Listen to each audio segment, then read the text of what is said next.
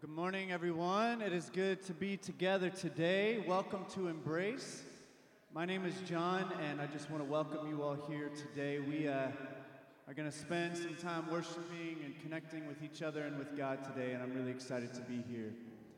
Like we've done each week, we're going to begin our time by reading a call to worship together, and so I invite you all to stand as you're able.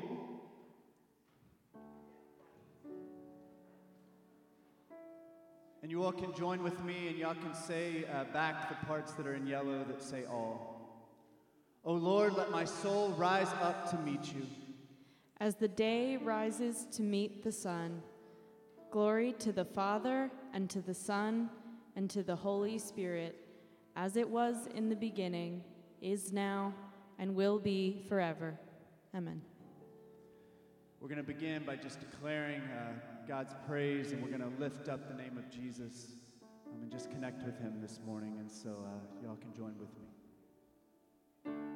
You were the Word at the beginning, one with God the Lord Most High. Your hidden glory in creation, now revealed in you are Christ. What a beautiful name it is. What a beautiful name it is. The name of Jesus Christ, my King. What a beautiful name it is. And nothing compares to this. What a beautiful name it is, the name of Jesus.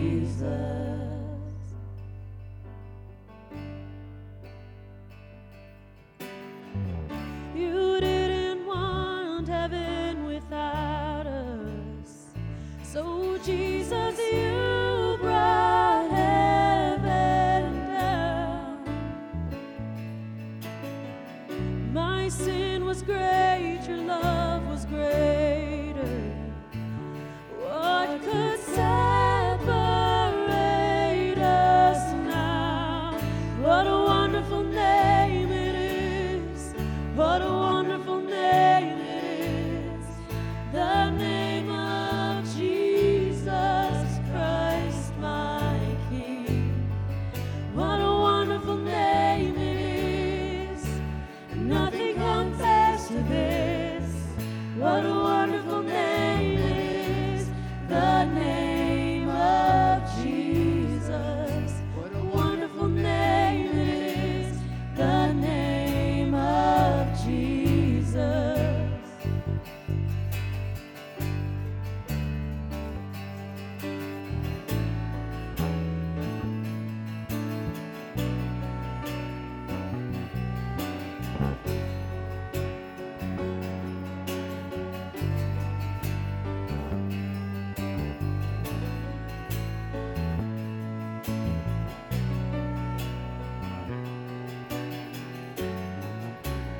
Death could not hold you, the veil torn before you. You silenced the boast of sin and grave. The heavens are roaring the praise of your glory, for you are raised to life again.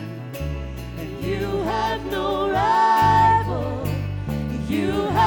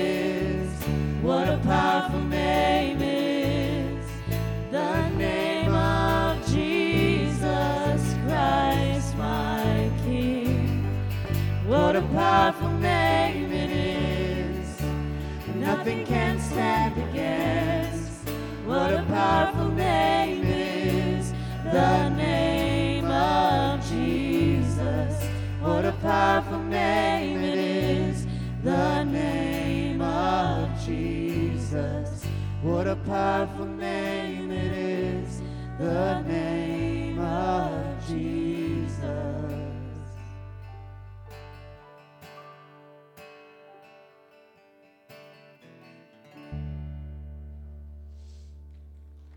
Amen. So we know that nothing is able to separate us from the love of God that is in Jesus Christ.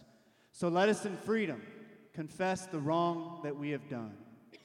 Merciful God, we confess that we have not loved you with our whole heart.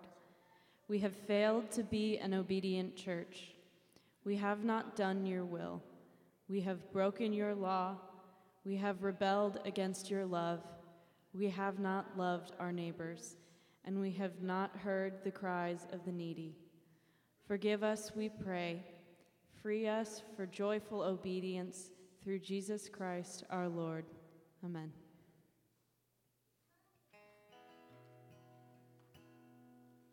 What a fellowship, what a joy divine, leaning on the everlasting arms. What a blessedness, what a peace is mine, leaning on the everlasting arms. Leaning,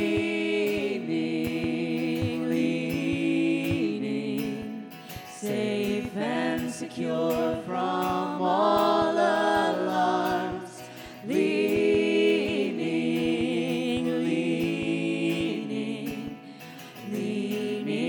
on the everlasting arm.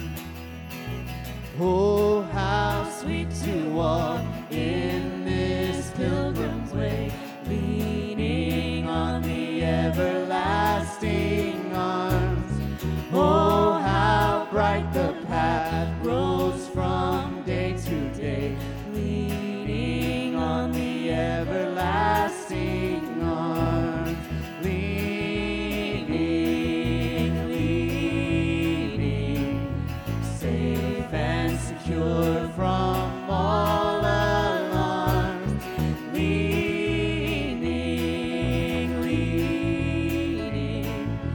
Leaning on the everlasting arms. What have I to dread? What have I to fear? Leaning on the everlasting arms. I have blessed peace with my Lord so near, leaning on the everlasting arms. Leaning, safe and secure from all alarms. Leaning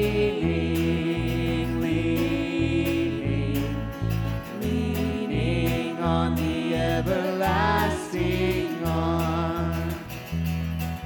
Glory, hallelujah, I shall not be moved. Anchored in Jehovah, I shall not be moved. Just like a tree that's planted by the waters, I shall not be moved. I shall not be moved. I shall not be moved. Just like a tree that's planted by the waters, I shall not be moved. In his love abiding, I shall not be moved.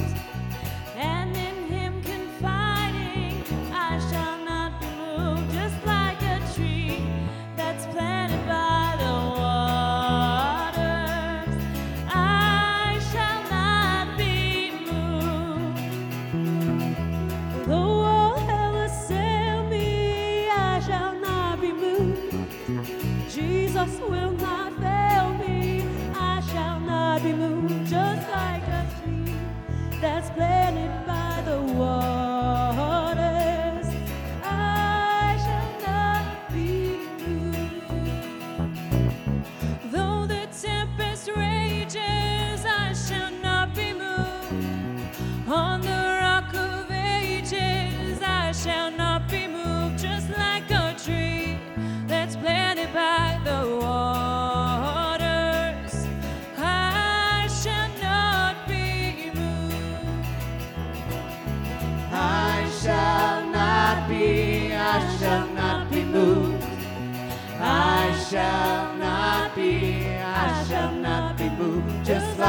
tree that's planted by the waters. I shall not be moved.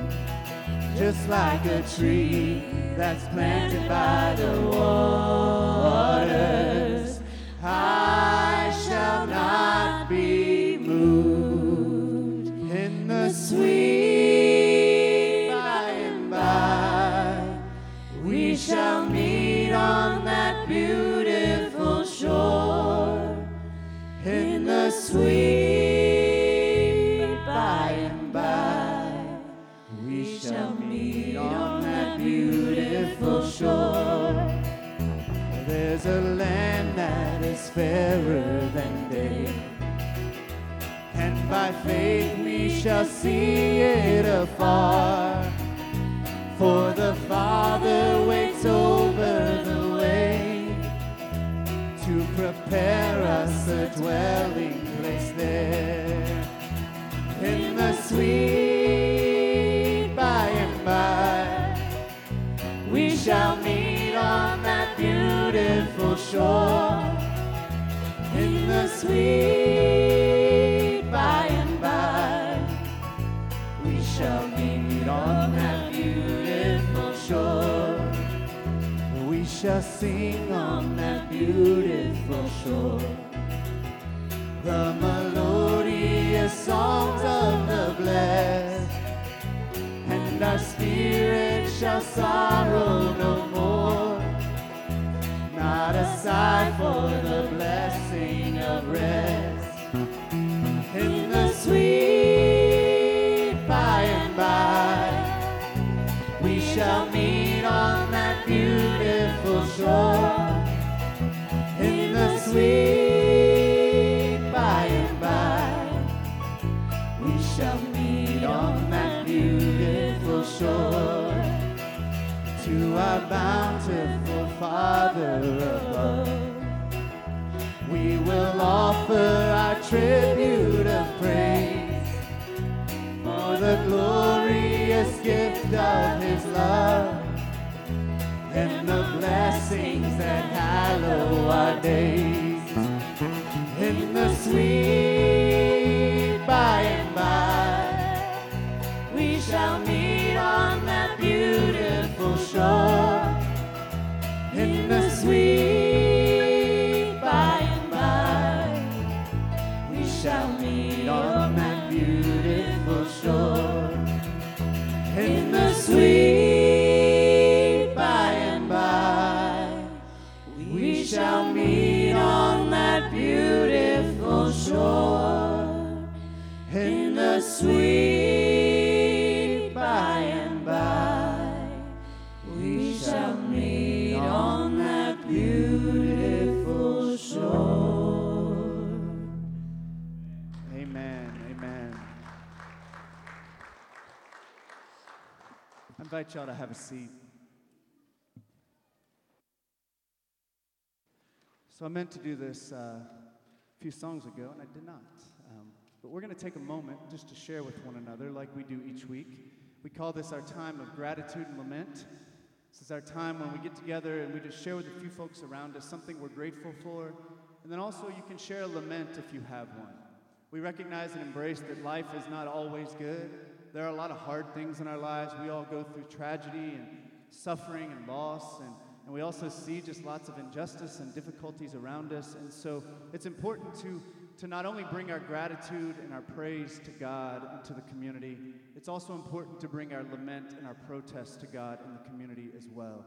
And the scriptures are full of both gratitude and lament. And so what I want y'all to do is just take a few moments, turn to maybe four or five folks around you, and just go around and share. Make sure you introduce yourself, and then also share something you're grateful for. And then if you have a lament, you can also share that as well. Let's do that now, and I'll call you back together in just a moment.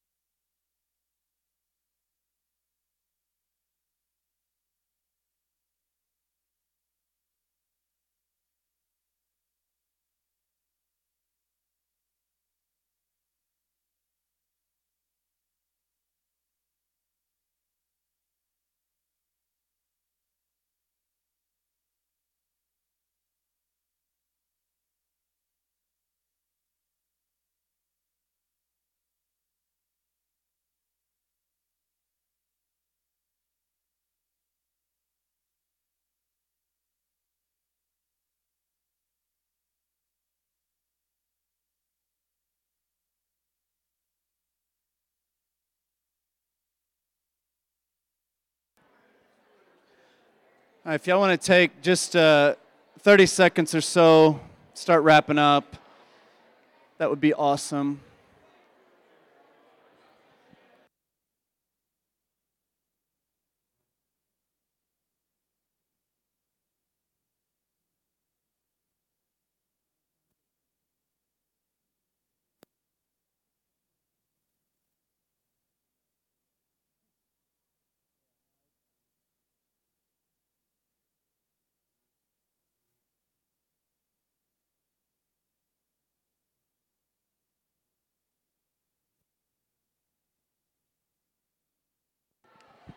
All right, if y'all want to direct your attention back up this way, that would be wonderful. We've got a special thing we're doing this morning, so I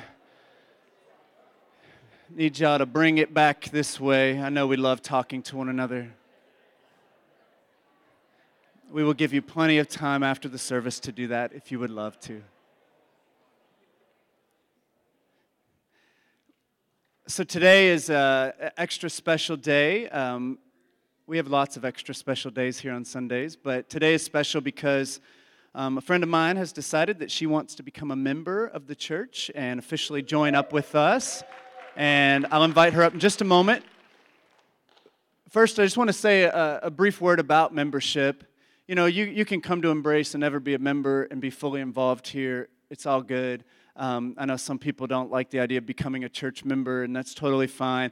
I will say that I really love it, though, when people decide to join our church and decide to become members. In our culture today, I feel like people bounce around so much.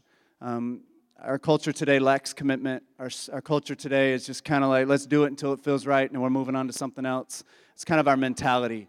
And I love when people decide, like, no, I'm actually going to put down roots in a place. I'm going to put roots down in a community, and I'm going to stick with this community through the ups and downs. And there's been lots of folks who have done that over the years. We've had people in our church that did that, you know, as many as like 70, 80 years ago and have still stuck with us to this day. And we've got to honor that legacy, right? Because that's commitment. And some of you all have just joined up even in the last, this last year, and we've got everything in between. And so I just love it when people make that choice and say, hey, I want to dig in here. I want to become a member of this church, and I want to really start to figure out how I can invest here and give from my giftings and my talents and my resources to help make this church successful. And so I want to invite Riley Chatterjee to come forward. Let's give Riley a hand as she comes to the front. Riley, you got a lot of applause. That was great. So Riley, like I said, has decided to make Embrace her church home by becoming a member here. And so I'm going to ask you a few questions. And the first few you say, I do. The last few you'll say, I will. So I'll make sure you get it right. And then I have kind of a charge for you all as well at the end. And so, Riley, do you renounce the spiritual forces of wickedness, reject the evil powers of this world, and repent of your sin? And do you accept the freedom and power God gives you to resist evil, injustice, and oppression in whatever forms they present themselves? Do you confess Jesus Christ as your Savior, put your whole trust in His grace, and promise to serve Him as your Lord in union with the church, which Christ has opened to all people of all ages, nations, and races? And do you receive and profess the Christian faith as contained in the Scriptures of the Old and New Testaments? And then these you'll answer, I will. Will you remain a faithful member of Christ's holy church and serve as Christ's representative in the world? Will you be loyal to Christ through the United Methodist Church and do all in your power to strengthen its ministries?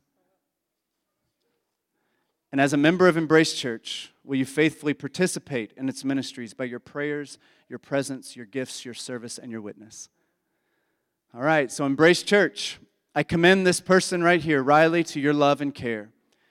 I encourage you to do all in your power to help her stay on the right path, following closely after her Lord and Savior, Jesus Christ.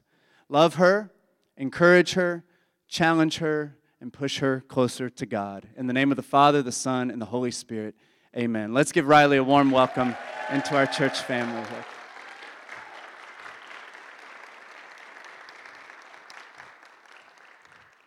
So now is the time that the kids have been waiting for. We have a ministry that we call the Wonder Room, and it is a time during the service where the kids get to go upstairs and have their own time of learning. And so I'd like to dismiss our children, ages 4 years old all the way up through 5th grade in elementary school. They can come over here.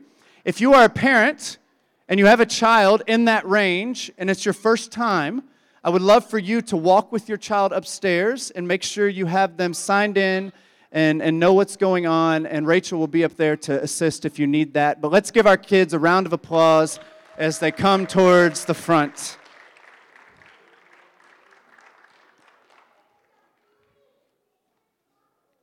We'll give them a moment to scoot on out of here.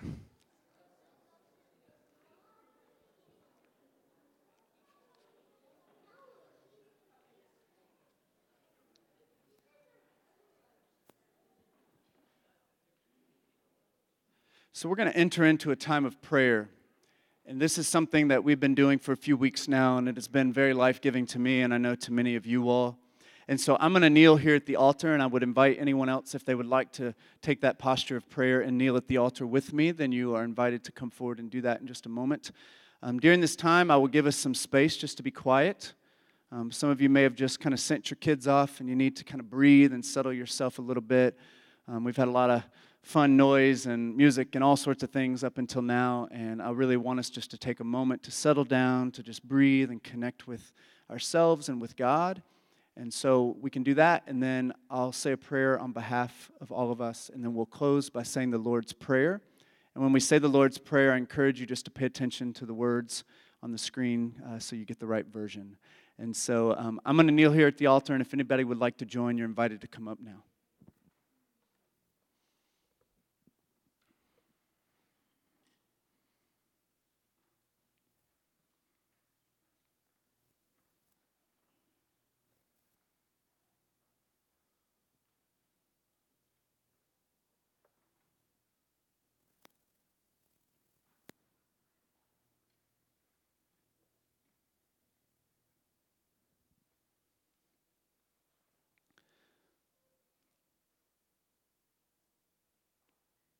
As we still our bodies and quiet our minds and our spirits, I encourage you just to breathe. Breathe in, breathe out. And just be aware and reminded of God's eternal Spirit that is hovering and moving all around us in this space, moving in and out of our bodies, filling us up with life and creativity and inspiration and love,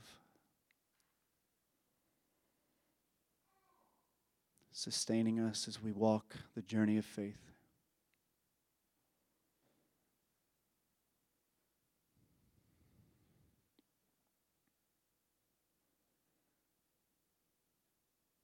As you breathe, be reminded that you are not alone. That God is not far off. God is right here with us in this moment.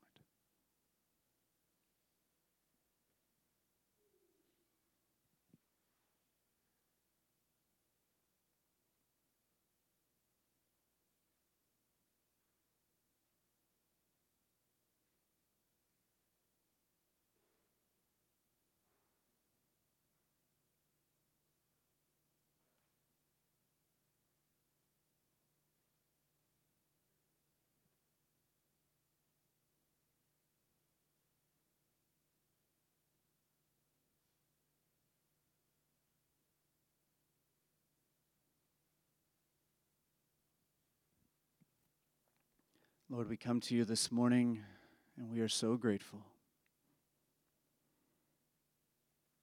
We're so grateful that you, the Almighty and all-powerful and awesome and amazing God, looks upon us with so much love and care and compassion. We are grateful that we are your prized creation, that we are your children, that we bear your image. Help us, Lord, to see your image in every person we encounter. And that we could have eyes to see one another the way that you see us. This morning we have already offered up our praise. We have lifted up your name. We've declared that you are beautiful, that you are wonderful, that you are powerful. We've given you thanks for the way you walk with us through life, the way that we can lean on you, that we can trust in you, that we can be firm and strong and resolute and fortified, even in the face of great challenge. Even when all hell might assail us, we can still be planted in your word and your strength. And God, it often feels like all the forces of hell are moving against us in this world, just trying to rip this world apart. God, I pray that you would help us to have eyes to see the kingdom. Because, God, I'm trusting and I believe that the kingdom is at work among us. We thank you for the small yet not insignificant ways that your kingdom is moving and growing all among us. Help us to have eyes to see where the kingdom is sprouting and growing in places maybe that we choose not to look. And help us to trust that things are happening even when we cannot see it. Lord, we affirm this morning that your Spirit moves in mysterious ways. And help us to trust in that. And trust that you are moving even when it's hard to tell. Even when it's hard to see your face. Even when it's hard to see much progress in our lives. When we're trying to do better. When we're trying to be better. Help us, Lord, to trust and to continue to walk with you and to continue to partner with you in our own transformation and also partner with you in the transformation of our communities, transformation of our state and our nation and all across our world. Lord, help us to partner with you and see what you are calling us to do, to join you in your work, to see our lives redeemed and restored, but also all the lives and communities all around us redeemed and restored and made right. We long for that day when all will be well. We long for that day when there will be no tears falling from any eyes. We long for that day when none of us will experience the pain and the agony of grief and loss. We long for that day when mothers and fathers don't have to lose their children to gun violence. We long for that day when terrible storms and droughts and all these devastation all across the world will not happen anymore. Where fires will not burn up homes and take people's lives. We long for that day, and we pray for it to come. And Lord, we pray, Lord, that you would give us courage and eyes to see how we might work with you to see that day come to fulfillment. Lord, we just continue to lament and cry out to you. This world is not as it should be. Help us to have faith to persevere and to continue to be people of love and compassion in a world that is full of a lot of hate and a lot of negligence and a lot of just apathy towards those who need love. Lord, we need you so much. And I just pray that you would surround us with your love today, that that would be the firm foundation we could stand on. That when it seems like the world is kind of falling apart, that, Lord, we could stand on that firm foundation of your love and your commitment to us. And we would trust, God, in your plan. And we would trust in that just beautiful image at the end of the Scriptures that just long for that beautiful and wonderful day when all will be well, all will be restored, and all your people will be together once again. Help us to have joy as we long for that day, as we sang in the sweet by and by. And help us, Lord, to have courage and strength as we continue to walk in this life. As we receive so much of your blessing now, but we long to receive it in its fullness. We need you so much, Lord, and we ask you would meet us now. Now I ask that we'll join together and say this prayer that Jesus taught his disciples to pray when he walked among us here on earth. And Christians have been saying this prayer ever since. And so we join with the great cloud of witnesses who have come before us, who are alive now, and we will join with those who will come after us as we say this prayer together. Our Father, who art in heaven, hallowed be thy name. Thy kingdom come, thy will be done, on earth as it is in heaven. Give us this day our daily bread, and forgive us our debts, as we forgive our debtors. And lead us not into temptation, but deliver us from evil. For thine is the kingdom, and the power, and the glory forever. Amen. Amen. Y'all can go find your way back to your seats.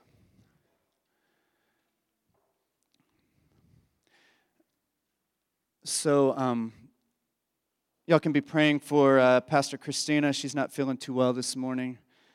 Christina had originally planned to preach this morning and was geared up and ready to do it. Already had gotten her sermon finished and everything, but then texted me yesterday and said she wasn't feeling well, like many, many other people. And so we can continue to lift up all of those who aren't feeling well this morning. And there's a lot of sickness going around. I'm so grateful that all of you all can be here and that you're feeling healthy today.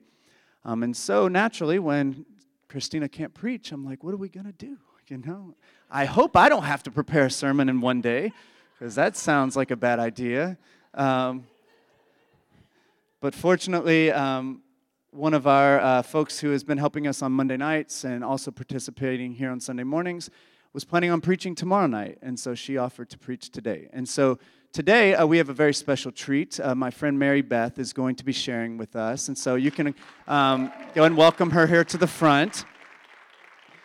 Mary Beth is a student at Asbury Seminary, and she is gearing up to finish up here in the near future, and she's very excited about that. Mary Beth is also on a path, kind of an ordination path within the United Methodist Church in a different state, and she's really excited about kind of gearing up to go into pastoral ministry. And so she came to Embrace and visited and just loved this church. And one thing that seminary students have to do is what they call mentored ministry. And it's a time where they have to kind of do an internship at a local congregation, and they also encourage them to get in kind of ministries that are reaching out beyond the church walls. And so Embrace is a place where folks sometimes like to come. And Mary Beth loved our church so much that she asked if she could do her mentored ministry here. And so we've been happy to have her as a ministry intern here at our church, primarily working on Monday nights at the gathering, and then also mentoring at Common Good with the after-school program. And so Mary Beth is the kind of person that she's just willing to jump in and do whatever is needed and just trust that God's going to be with her through it all. And so yesterday when Christina texted her and said, hey, could you have your sermon done one day early, and could you preach on Sunday morning also? She, of course, said, yeah, I'd love to. And so let's give Mary Beth a round of applause one more time. And I'm going to get out of the way and turn it over to Mary Beth, and she has a word to share with us this morning. So exciting. Yeah. It's so cool to be here. And it is just genuinely such an honor to get to share a message here today. I do love this church, and I've been coming here for about a year off and on. And so it's just very cool to get to be here and to get to stand in. Fortunately, like Christina said yesterday, not very often does somebody have something nearly prepared when somebody falls sick. So this was very lucky. The Lord is so kind to us. So fortunately, our text for this week is not too scary. We are only talking about the apocalypse. And so I know that having somebody that you've probably not seen before come up and announce that the text is about the end times could feel a little bit unnerving, but I think it'll be fun. So let's buckle in. So in that vein, I thought it might be helpful to get us into the mindset of apocalypse, to share a little bit about an apocalypse that is all very recent in our collective memory, the year of our Lord 2020. And I know each of us could probably share a long story about all of the ways that 2020 impacted our lives. Obviously, COVID sent our nation into a bit of turmoil. There was political unrest, economic instability, the loss of jobs and homes, and so much tragic loss of life. racial injustice came to a head far too many times, and the shockwaves of COVID really deepened the political divides that were already rampant in our nation. And so we had to adjust to life in this new normal and accept that all of these things were just going to keep coming and keep happening, and how do we adjust, right? And on top of that, I think all of us sort of had individual losses that we faced. I know I graduated college via Zoom, and I didn't get a chance to say goodbye to a lot of people. I lost a lot of relationships. I had struggles with my mental health, and I moved here to Kentucky with a brand new school, a new state, and I didn't know anybody. I do not recommend doing that during a pandemic. That was hard. And so I call all of these images and memories back to our memory because I think it's a context that we can relate to from our recent past, of a time when the world seemed like it was just falling apart at the seams, one piece at a time. And that's much like the imagery that we're offered in our text this morning. So I'll go ahead and read that for us. It's the book of Luke, chapter 21, verses 5 through 19. So it says, when some were speaking about the temple, how it was adorned with beautiful stones and gifts to God, Jesus said, as for these things that you see, the days will come when not one stone will be left upon another. All will be thrown down. They asked him, Teacher, when will this be? And what will be the sign that this is about to take place? And he said, beware that you are not led astray, for many will come in my name and say, I am he, and the time is near, but do not go after them. When you hear of wars and insurrections, do not be terrified, for these things must take place first, but the end will not follow immediately. And then he said to them, nation will rise against nation, and kingdom against kingdom. There will be great earthquakes, and in various places famines and plagues. There will be dreadful portents and great signs from heaven. But before all this occurs, they will arrest you and persecute you. They will hand you over to synagogues and prisons, and you will be brought before kings and governors because of my name. This will give you an opportunity to testify. So make up your minds not to prepare your defense in advance, for I will give you words and a wisdom that none of your opponents will be able to withstand or contradict. You will be betrayed by parents and brothers, by relatives and friends, and they will put some of you to death. You will be hated by all because of my name, but not a hair of your head will perish. By your endurance, you will gain your souls. That's not the kind of text that you want to preach on your first Sunday in a new church.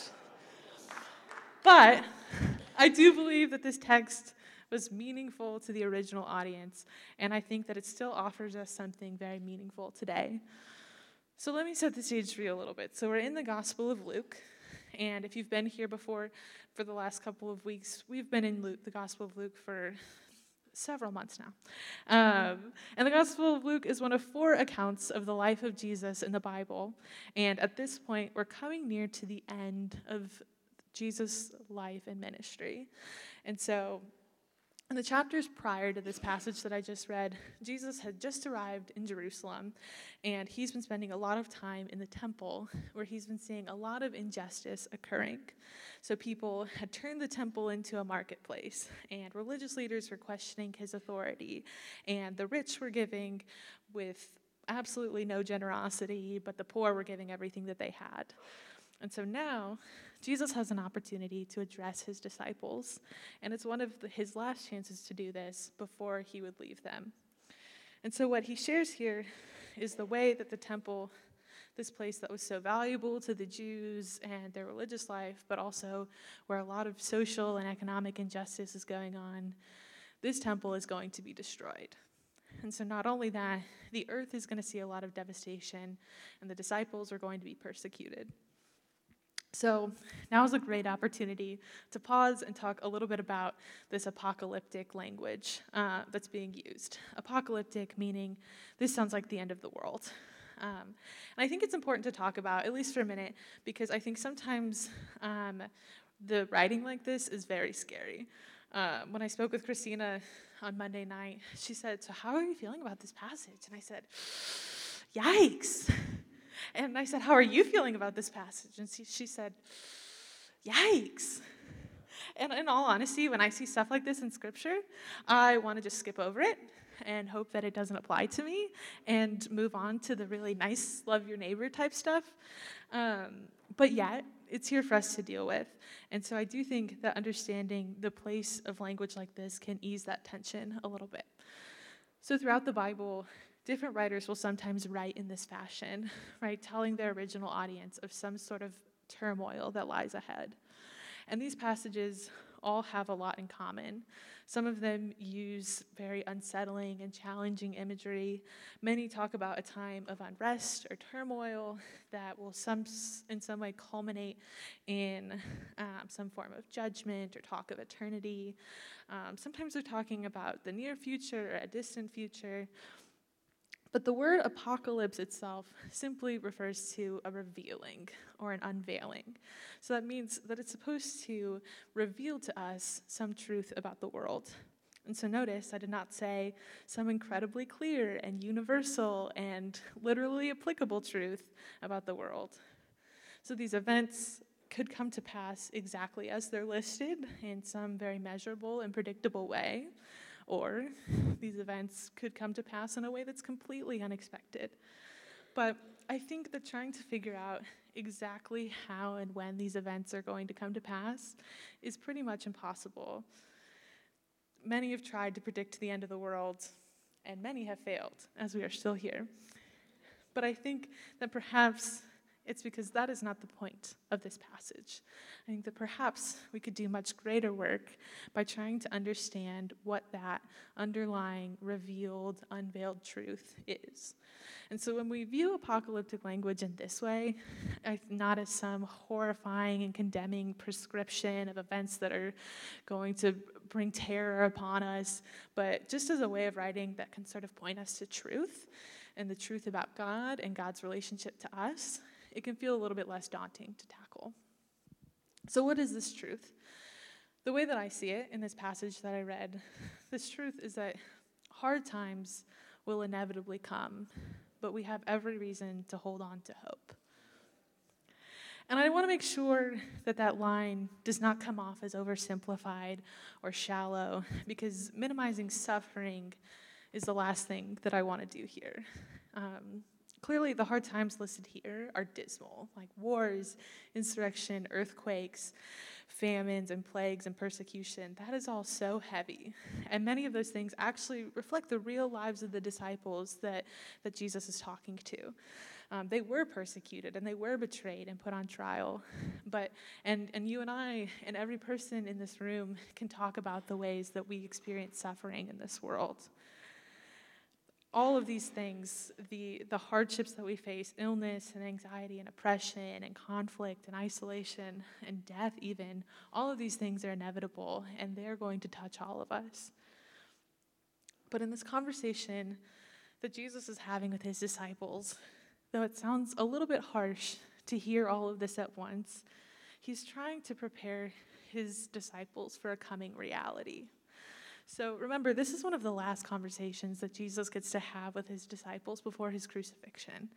So this is his opportunity to be a little bit transparent with them and prepare them for the fact that the road ahead is not going to be easy. Some of the disciples had this idea that the end is coming soon and we just got to hang out a little bit longer and we're going to see salvation.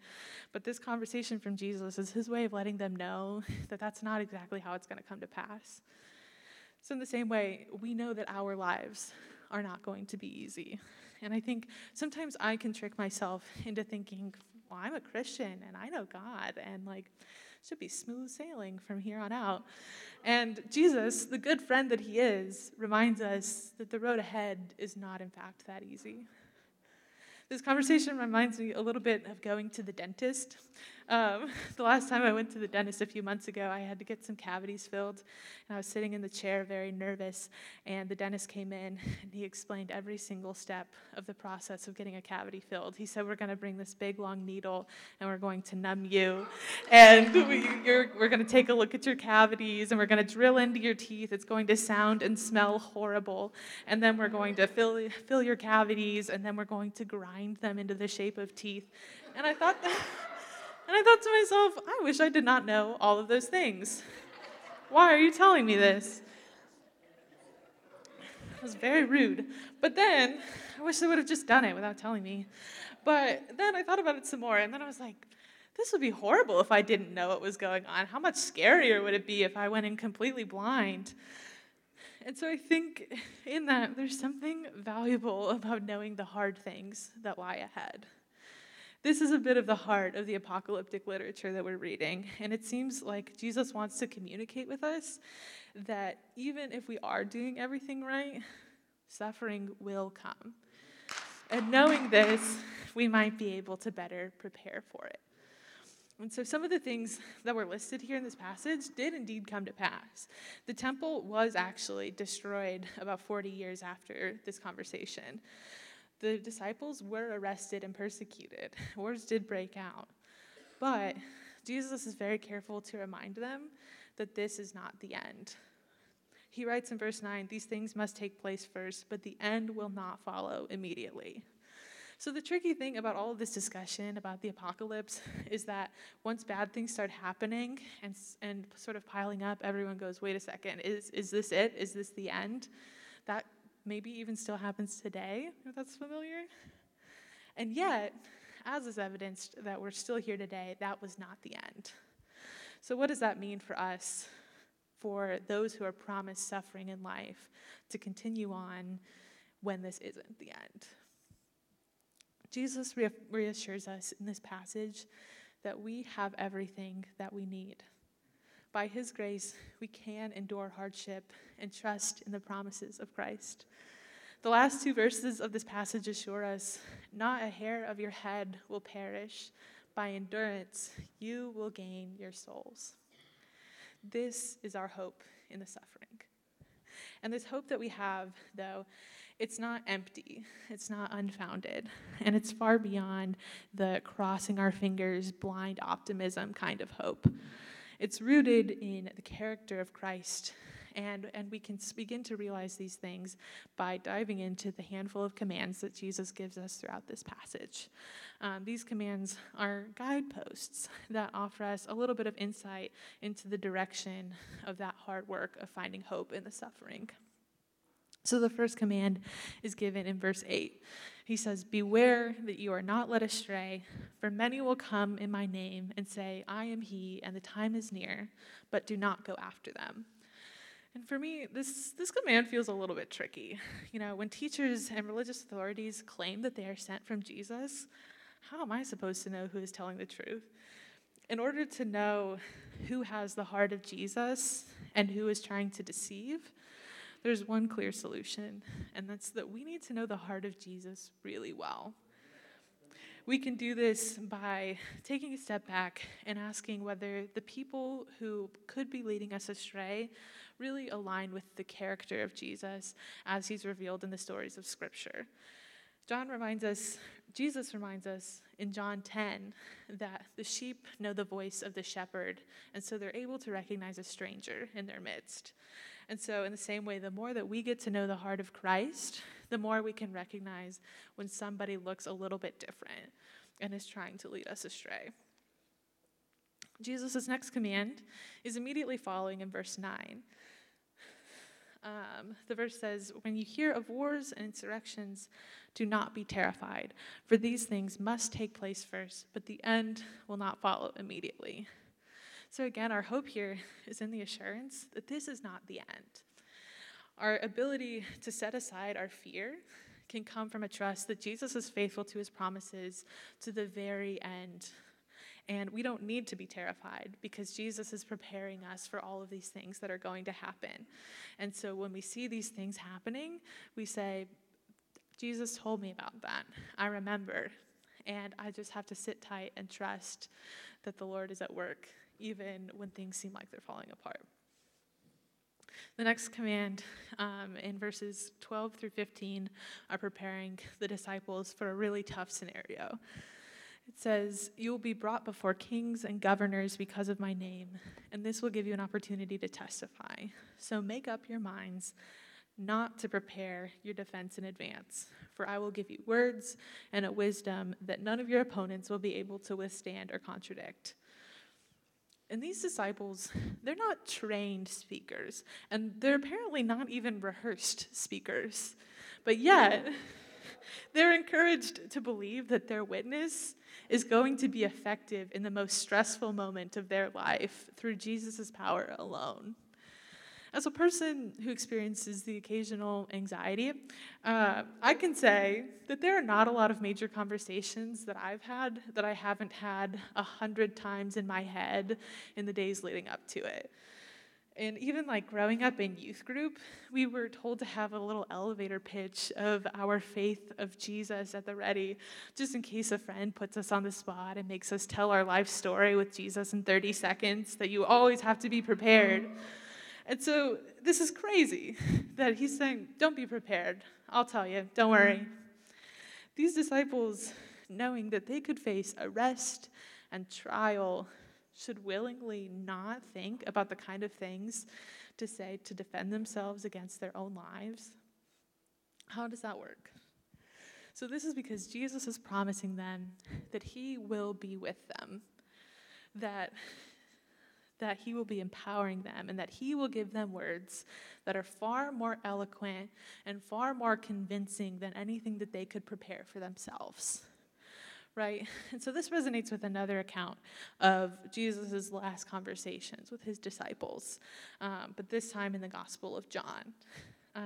In this conversation, Jesus promises his disciples that he will send the Holy Spirit, and the Holy Spirit will be with them.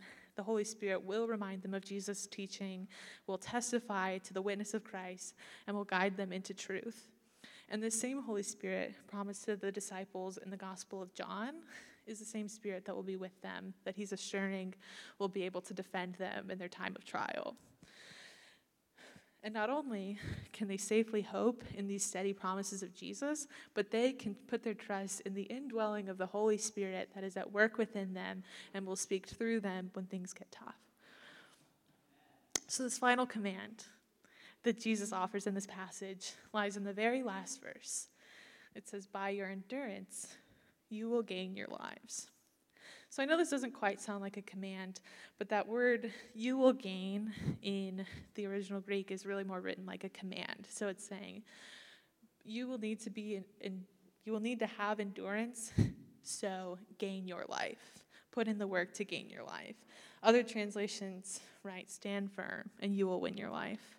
So this is a command to endure. Endurance, or we sometimes see it written in the New Testament as perseverance. They're the same word.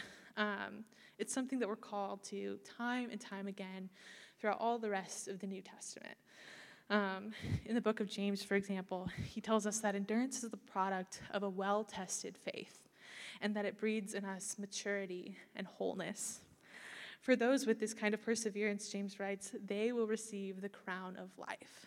Right? Hebrews 12, we talk about the cloud of witnesses that encourages us in our faith, and that same passage tells us to run the race of life with endurance, fixing our eyes on Jesus, who displayed the ultimate picture of endurance through his death on the cross, and fixing our eyes on Jesus, who is the author and perfecter of our faith, who sits at the right hand of the Father in glory. And so by identifying with the sufferings of Jesus, we can make our suffering a little bit more like his suffering, and we're able to follow in his example and partake in the glory that is to come. Finally, Romans 15:4 tells us explicitly of this connection between endurance and hope.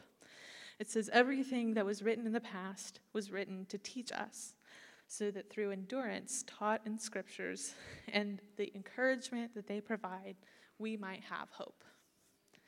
So despite the trials and the suffering that are absolutely going to come our way, and despite whatever is going on in the world that makes it seem like it is falling apart at the seams, we have the benefit of the testimonies of those who have gone before us, both throughout the body of Scripture and in our own lives, to remind us that we can indeed endure and we can gain our lives.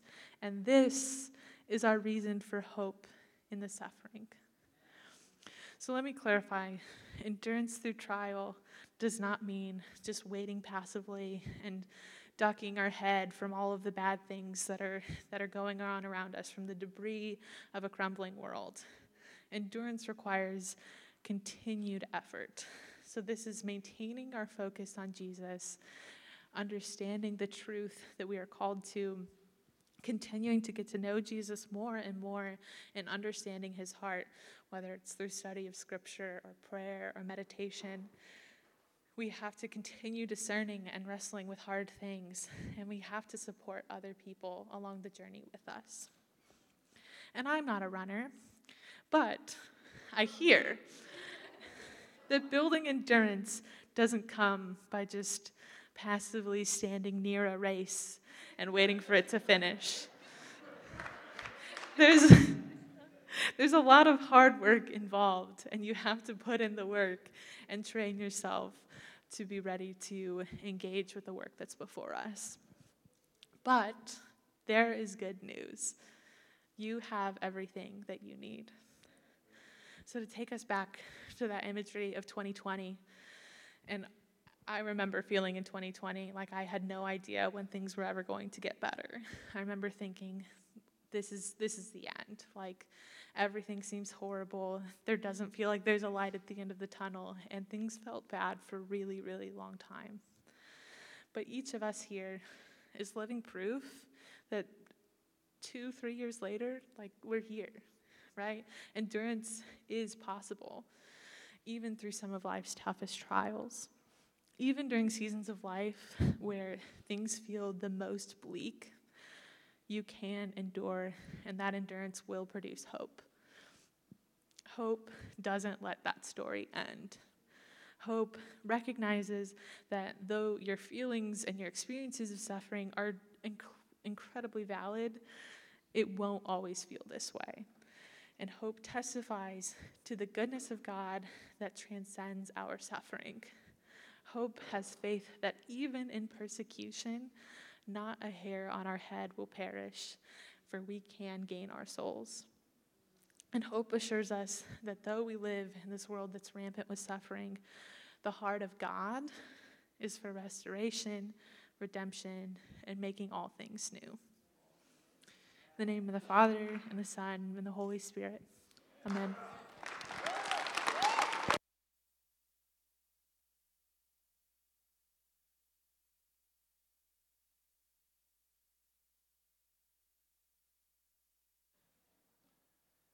Amen.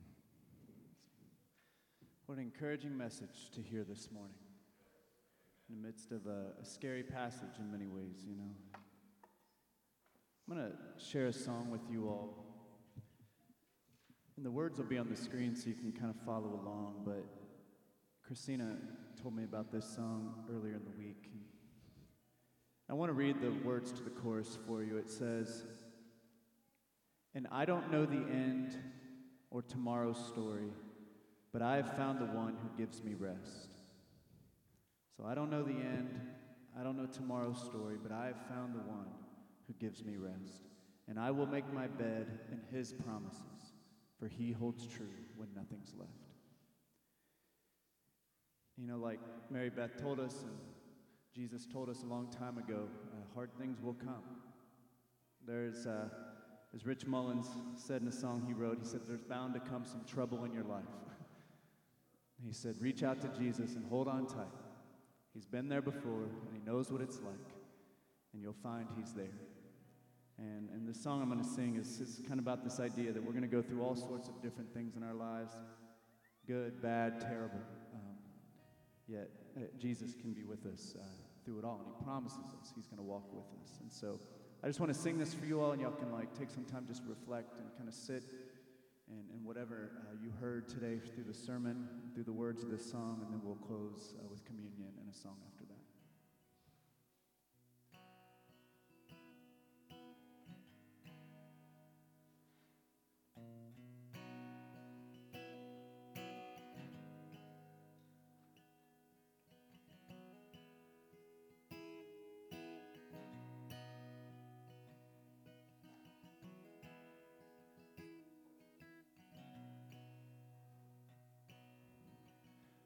My heart has known the winters, and my feet have known the snow. But mine eyes have seen the glory of a seed begin to grow. There is a time to uproot, darling, but most days just hold on tight. For there's a time for darkness, honey, but dawn will always beat the night. Sometimes death will come calling when you've been good and warm, and other times it's cold hands will cradle dreams yet to be born. There is a time to dance on sorrow, and a time to kiss her cheek. There is a time to mourn in silence, but justice aches to hear you speak. I don't know the end or tomorrow's story, but I have found the one who gives me rest. I will make my bed in his promises, for he holds true when nothing's left. When nothing's left.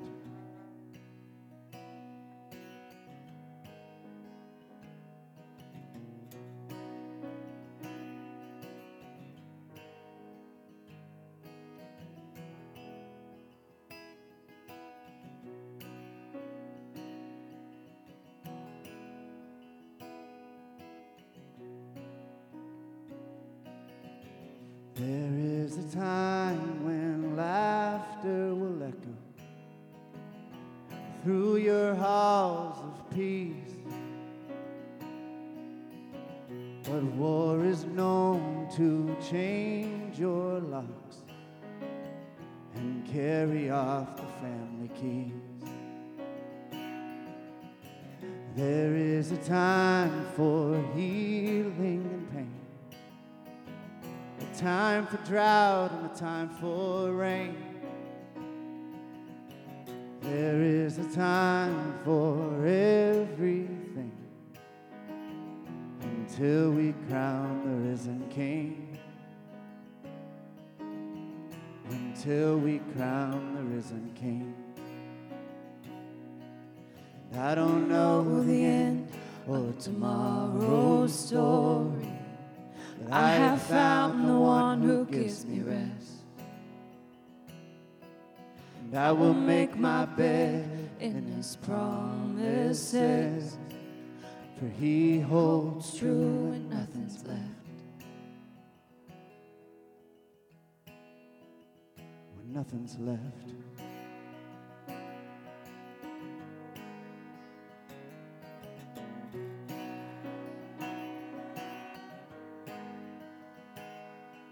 So crown him in your mourning, crown him in your laughter, crown him when it all turns to dark. Crown him when you bury, crown him when you marry, and crown him when your faith finds a spark. Crown him for he's faithful, and crown him for he's worthy, and crown him, for he is good. Crown him for his promises, cut through the blindness of children that have barely understood the beauty that has come, and the beauty yet to come, and the beauty that is yours and that is mine. And the death produces life, and we are made alive by the King who paints beauty with time. By the King who paints beauty with time. By the King who paints beauty with time.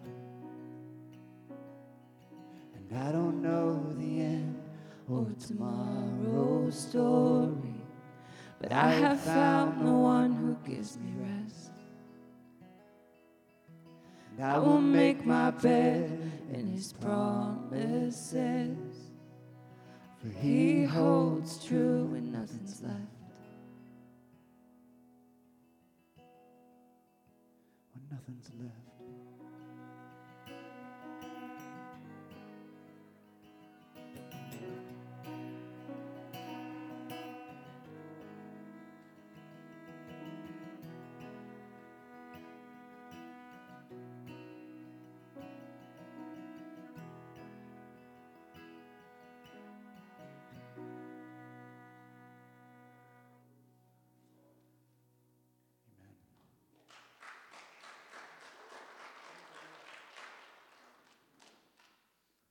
We're going to share communion together. So if y'all want to go ahead and get out your communion elements. If you don't have a communion cup and you would like one, Brother Rick is back there with the basket. Just raise your hand and he'll be happy to bring one to you.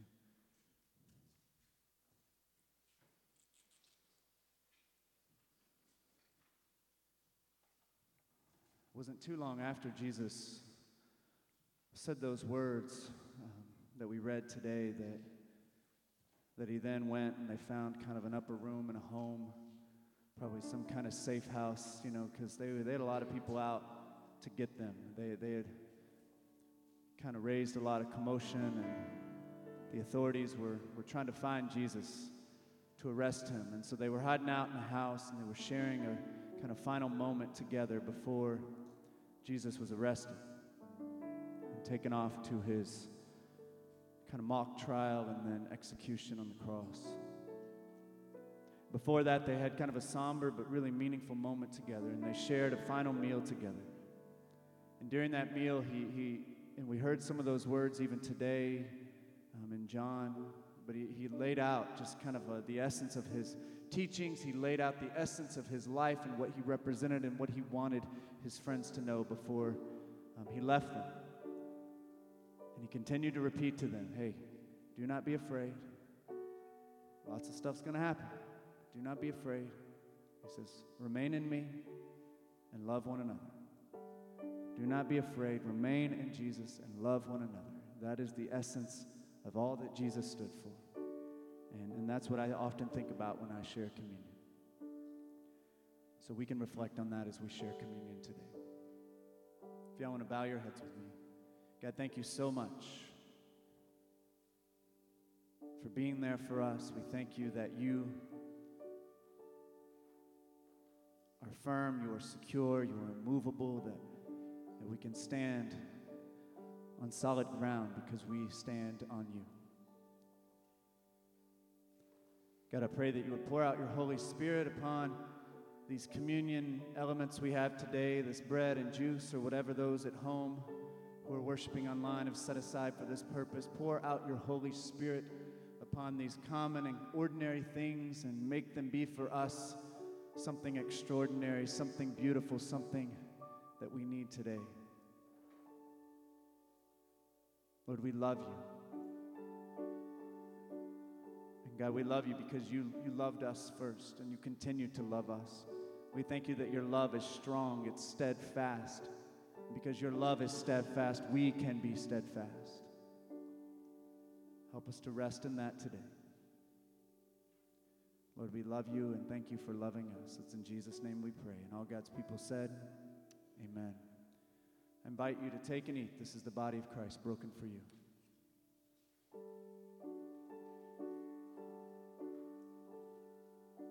And I invite you to take and drink. This is the blood of Christ shed for you for the forgiveness of sins.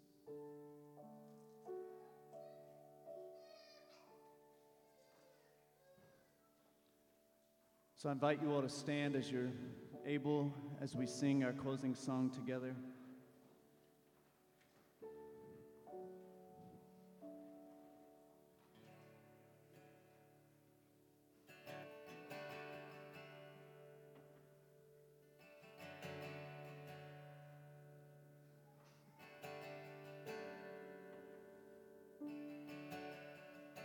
Worthy of every song we could ever sing, worthy of all the praise we could ever bring, worthy of every breath we could ever breathe. We live for you.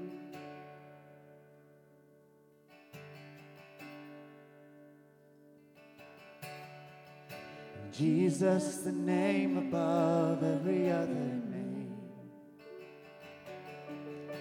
Jesus, the only one who could ever save. Worthy of every breath we could ever breathe. We live for you. Oh, we live for you. Holy, there is no one like you. There is none beside you. Open up my eyes and wonder. Show me who you are and fill me with your heart and lead me in your love to those around me.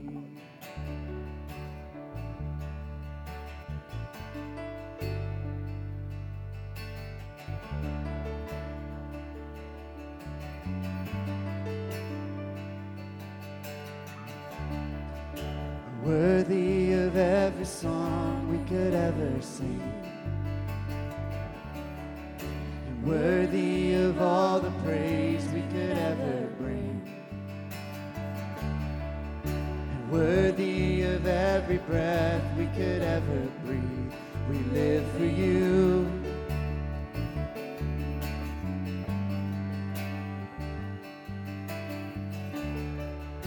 Jesus, the name above every other name.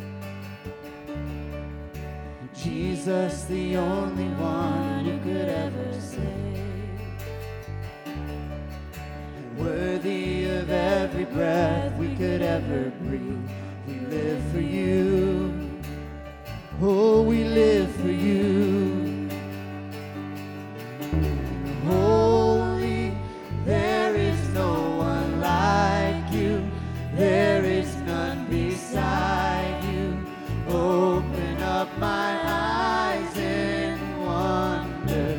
Show me who you are and fill me with your heart and lead me in your love to those around.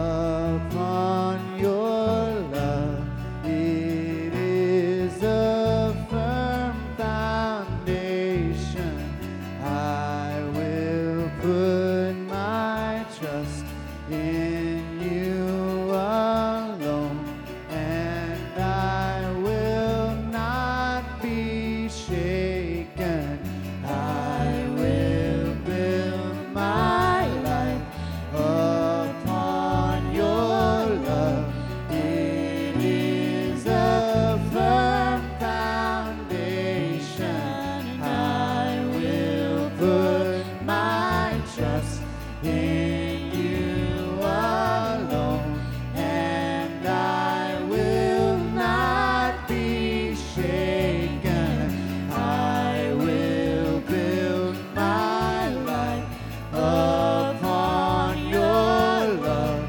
It is a firm foundation. I will put my trust in you alone, and I will not be shaken.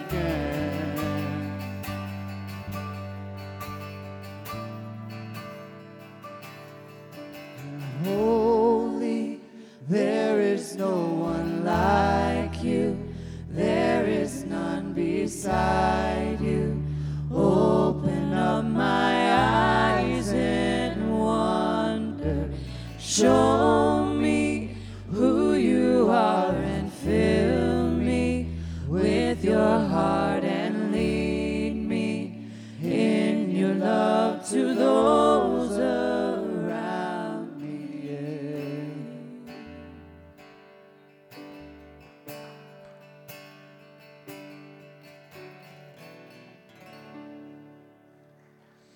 Amen.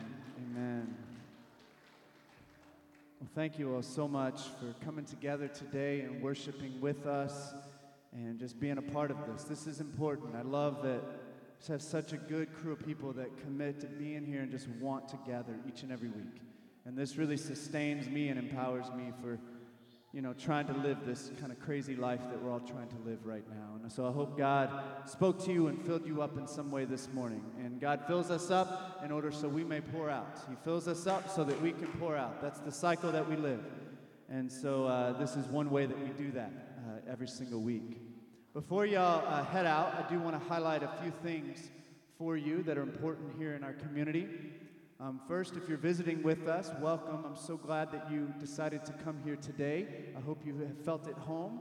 If you are visiting, I love when you all fill out a Connect card. They're in your pews, and you can put them in the box here by the door or in the back. Just fold it and stick it in there, and that'll get to the right place. If you have prayer requests, you can also put those on there, and anyone can put those in the box, and those get to the right spot. If you'd like to give and make that kind of a way that you worship this morning by giving something that we often cling so tightly to, which is our resources, then you're invited to do that as well by giving in the box there, or you can give online on our website at embraceyourcity.com.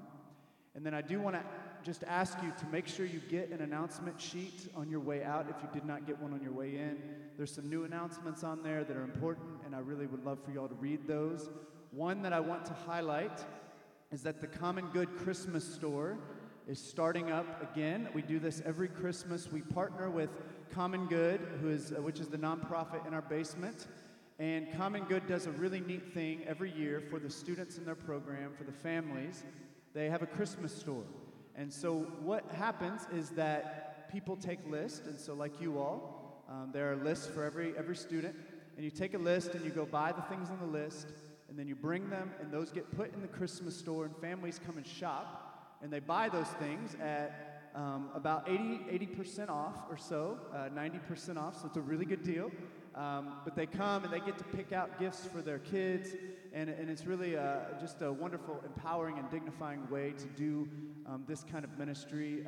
And I just love the way Common Good has done this for years and years, and gives parents an opportunity, maybe who have lots of kids and not a lot of money, to be able to buy presents for their kids and bless them during Christmas time. And so we get to partner with families in that, which is a really exciting thing. And so if you would be willing to take one of those lists, you can email Rachel or Christina, and they can give those to you. I think Rachel has some here, actually paper copies this morning as well. And so if you would like to take one with you today, then she can do that, or you can let us know, and we'll give you one online as well. We can send you an electronic copy of it. But we would love folks to take them. I think it's about $100, I think. Is that right? $120. Okay, I know we have some Common Good people here. It's about $120 for a list. If you can't afford that by yourself, totally fine. You can partner with somebody else. You can also just make a donation, and somebody else can shop for you. If you don't really have the ability to get out and shop on your own, or that feels overwhelming to you, you can just donate the money, and then a staff person will go out and do that and shop for those lists for you. So let me know if you have any questions, and we can help you with that. I think that's all the big things I have to mention. If you want to help us in our survey that we're doing for our strategic planning, today is kind of the last day you need to do that. And so that went out through email, and there's paper copies on the table also. So with that being said, if y'all would prepare your hearts to receive the benediction, may the love of God the Father, the grace of our Lord Jesus Christ, and the fellowship of the Holy Spirit be with you all, now and forever. Amen. Go in God's peace.